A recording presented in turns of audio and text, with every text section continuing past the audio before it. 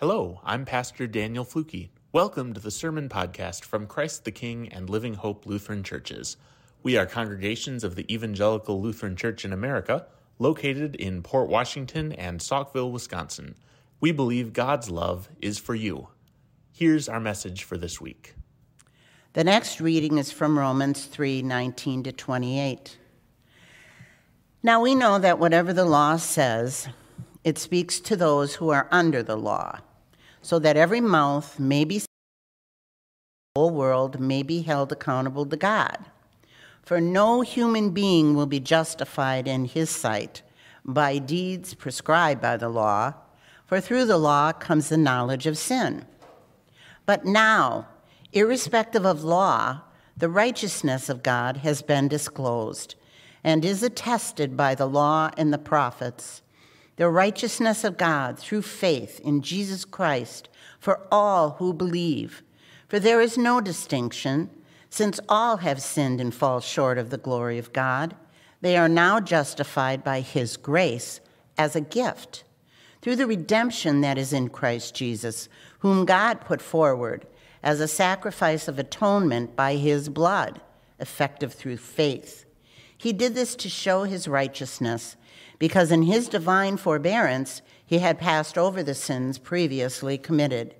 It was to prove at the present time that he himself is righteous and that he justifies the one who has faith in Jesus. Then what becomes of boasting? It is excluded. By what law? By that of works? No, but by the law of faith. For we hold that a person is justified by faith apart from works prescribed by the law. Word of God, word of life. Thanks be to God. The Holy Gospel according to Matthew chapter 22, beginning at verse 34. Glory to you, O Lord. When the Pharisees heard that Jesus had silenced the Sadducees, they gathered together, and one of them, a lawyer, asked him a question to test him. Teacher, which commandment in the law is the greatest? He said to him, You shall love the Lord your God with all your heart and with all your soul and with all your mind. This is the greatest and first commandment. And a second is like it. You shall love your neighbor as yourself. On these two commandments hang all the law and the prophets. Now, while the Pharisees were gathered together, Jesus asked them this question, What do you think of the Messiah? Whose son is he? They said to him, The son of David. He said to them, How is it then that David by the Spirit calls him Lord, saying, The Lord said to my Lord, Sit at my right hand until I put my enemies under your feet? If David thus calls him Lord, how can he be his son? No one was able to give him an answer, nor from that day did anyone dare to ask him any more questions. The gospel of our Lord. Praise to you, O Christ. Grace to you and peace from God our Father and our Lord Jesus Christ. Amen. How many of you have a cell phone? How many of you have an insurance policy of some form? How many of you have read everything in the terms and conditions for your cell phone agreement that you signed when you got your cell phone, or all the terms and conditions of your insurance policy? No lawyers here, okay. So good for you if you have one. I'm pretty sure I speak for most people when I say I have not read every detail of every contract I've signed. I saved a story from shortly before the pandemic about a woman named Donalyn Andrews who actually sat down and read all of the fine print of a travel insurance policy that she bought. And I'm quoting from a Washington Post article. It says, She was deep into page 7 of the policy when something jumped out at her. Pays to read, read the contract. It continued, We estimate that less than 1% of travelers that purchase a travel insurance policy actually read all of their policy information, and we're working to change that. Said the first person to email the company and mention the fine print contest would win $10,000. Andrews immediately emailed. The next day, the company called her to tell her she was the first to email and would indeed get $10,000, which is pretty good for a $454 policy. But there are other companies that go the opposite direction. They sneak all sorts of things into their fine print So NPR has an article with examples, like 22,000 people in Manchester, England, who by using public Wi-Fi, public internet, inadvertently agreed to perform 1,000 hours of community service, including cleaning public toilets and relieving sewer blockages, which I assume they did not follow through with. Or April Fool's Day 2010, British retailer GameStation, the users who did not very carefully read their terms and services license agreement and specifically uncheck a box, agreed to grant GameStation, quote, a non-transferable option to claim for now and forevermore your immortal soul. So with that in mind, how many of you, faithful Christians, have read the entire Bible all the way through?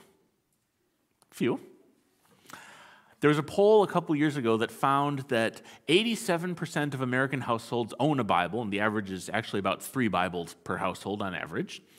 1 in 5 claim to have read through the entire Bible. So we're actually a little lower than that, which is kind of alarming in a church service. Read your Bible.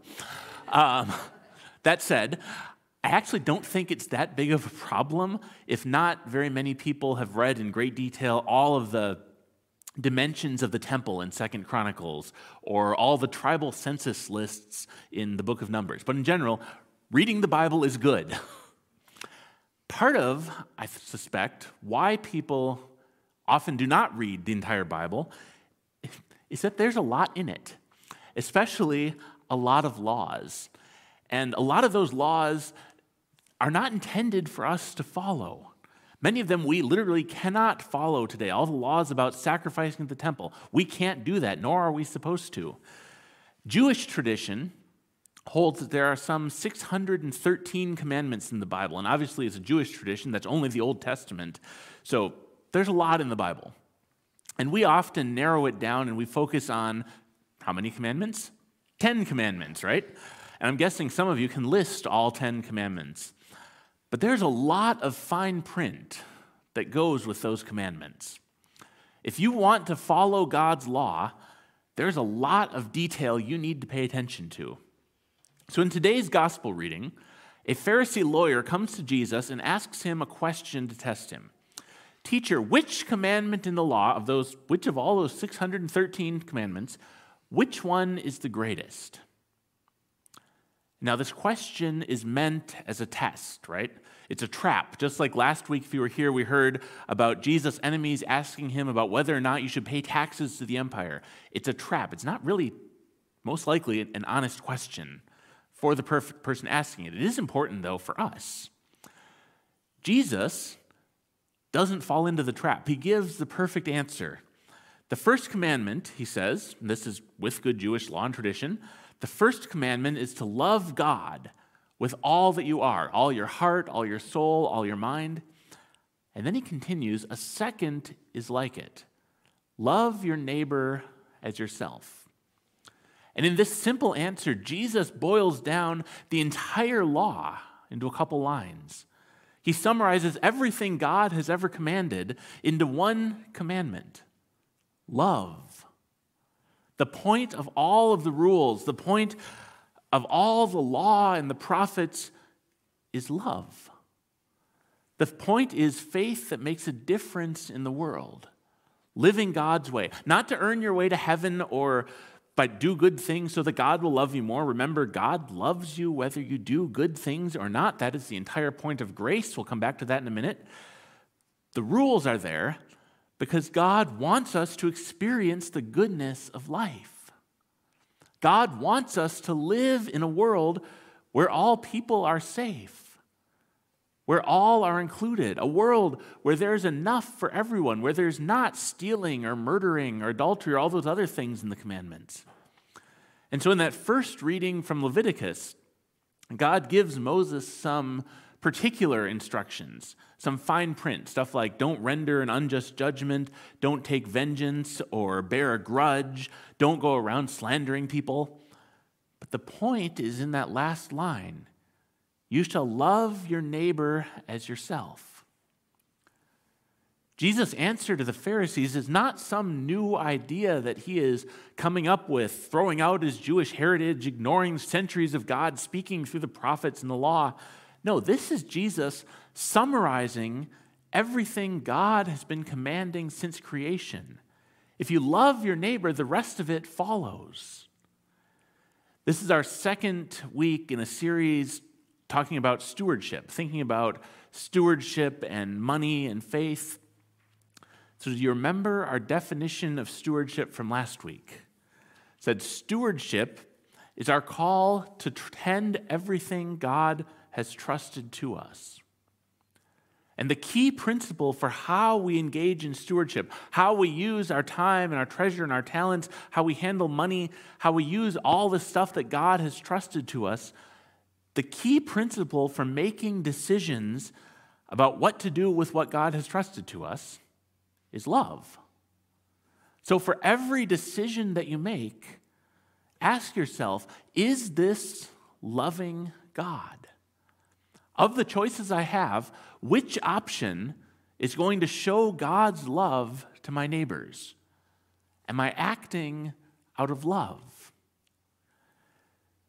And of course, that's not a perfect, simple guide for decision making because there's many things that you can do with your time. There's many ways you can spend your money that will show love. And there's not usually just one right path of action. Life doesn't work like that. There are some wrong decisions, though, which is why we have the law and the prophets. We still need to engage in ethical reflection and study, but it's all fine print under the general principle. Love God, love people. And maybe it should be obvious, but I'll say it anyway. Loving your neighbor as yourself implies a certain level of also loving yourself. Taking care of yourself is important as well.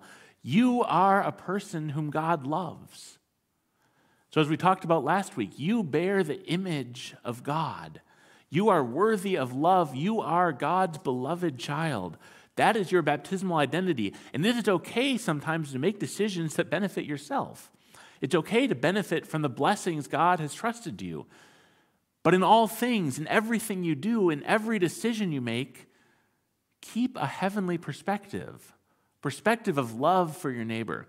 Our psalm said 1,000 years in God's sight are like a day. There's so much right now that seems so important that fades away like grass withering in the night when we shift our perspective to God's view. And of course, none of us can do that all the time. None of us can live as unselfishly as God calls us to. None of us can keep that perspective all the time. So we'll talk about for a minute our namesake, Martin Luther. And this is, to clarify, Martin Luther, who lived 500 years ago in Germany. This is not the civil rights leader in the 1950s, Martin Luther King Jr. There is a connection. Our Martin Luther, the one we're named after, was a monk who struggled with being a sinner. And he knew God demanded that he follow the law. He was a monk. He could read the scriptures. He was trained as a priest. And yet, no matter how hard he tried, he was not able to do it all. He kept finding himself sinning, breaking the law, going against what God wanted him to do. And conveniently, the church at the time taught that there was stuff he could do to make up for that sin. Stuff like confessing publicly, going to confession one-on-one, doing some penance, doing enough good works to balance out that sin that he was committing. And even giving money to the church is a good deed, and so that could make up for some sin, right? But Luther was extremely conscientious. He was acutely aware of how sinful he was, and no matter how much good he did to make up for it, he never knew if it was good enough. And his priest complained that Luther actually spent too much time coming to confession. He'd finish up his confession, walk out, turn around, and come back in and start confessing again.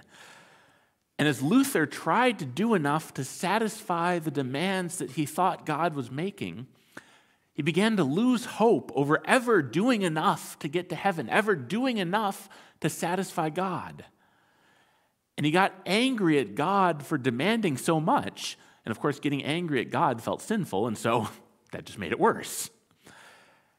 And then he came across this passage in Romans, the passage we just heard.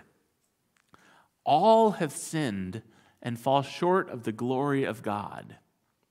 Everyone is sinful. Luther was well aware of that part. But here's the key. Since all have sinned, and since God is not willing to give up on us, it says they are now justified by God's grace as a gift through the redemption that is in Christ Jesus.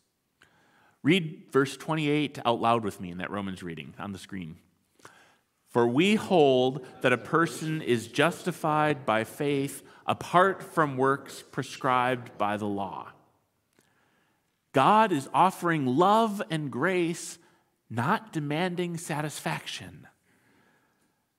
God has come to pay the price from our sins in the person of Jesus Christ, God who has come to do it himself.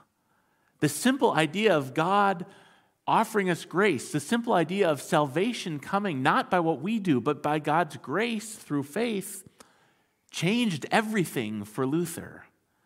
And now he saw that the church had lost its focus. He saw how easy it is when you start saying that giving money is a good deed and giving money to the church is a good deed and doing good deeds gets God's favor, how easy that is for corruption to come in and say, well, really, you should just give all your money to the church.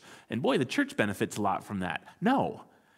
He saw that instead of proclaiming God's freely given forgiveness, the church had become corrupt. It was selling indulgences, charging money for grace. And Luther called the church to reform. Understanding God's grace changes everything for us as well. You don't need to set yourself free. You don't need to worry if you're trying hard enough or doing enough to achieve salvation. The burden is not on you. We believe God loves us so much that God always makes the first move. God does what we can't. The Holy Spirit inspires faith. Jesus sets us free from that paralysis of wondering if we're doing enough, the paralysis of being overwhelmed with all the problems of the world and thinking that we need to somehow solve them all. I had a seminary professor who was fond of saying that our call as Christians is to be faithful, not necessarily to be right. If you are acting out of love for God, if you are acting out of love for your neighbor, you're in a good place.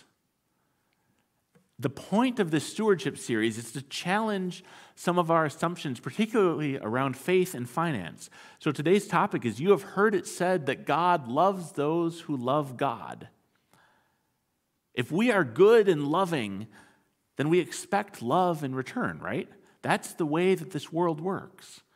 Lots of people talk about God's blessings being a reward for what we do. That's karma. That is not God's way. That is not what we believe in. God's love is reckless. God's love is amazing grace. God loves you because God loves you, because God created you, because God calls you beloved, not because you love God. And Jesus entering into our world and dying for this broken, sinful world is the proof of God's love. So Lutheranism 101, here's your Reformation Day lesson. Lutheranism 101 comes down to this: we don't climb up to God. God always comes down to us. God is not up there with a grade book taking notes on every time we fall short on some part of the law so that God can cast us out into hell or something like that. God is looking at us in love, calling us to act out of love. And so as we talk about stewardship and responding to God, remember that God's love for you does not depend on what you give. It does not depend on whether or not you volunteer for something. Those are good things to do, but that is not what determines God's love. It's entirely countercultural, but that's what's so amazing about God. We don't get what we deserve, and that is really good news. We are saved by God's grace, and everything that we do with our time, our talents, and our treasure is in response to the grace given to us. God always comes down. God comes first. God makes the first move. And may we as God's people always respond to God's amazing grace by loving God with all that we are and by loving our neighbors as ourselves in Jesus' name. So happy Reformation Day. Amen. Thank you for listening to today's sermon podcast. To learn more about the ministries of Living Hope and Christ the King, to ask for prayer, or to make a donation to support the work we are doing in Ozaukee County, you can visit our websites at livinghopesaukville.org or ctkport.org, or click the link in the show notes to find us online or on social media. May God bless you, and we hope you'll join us again soon.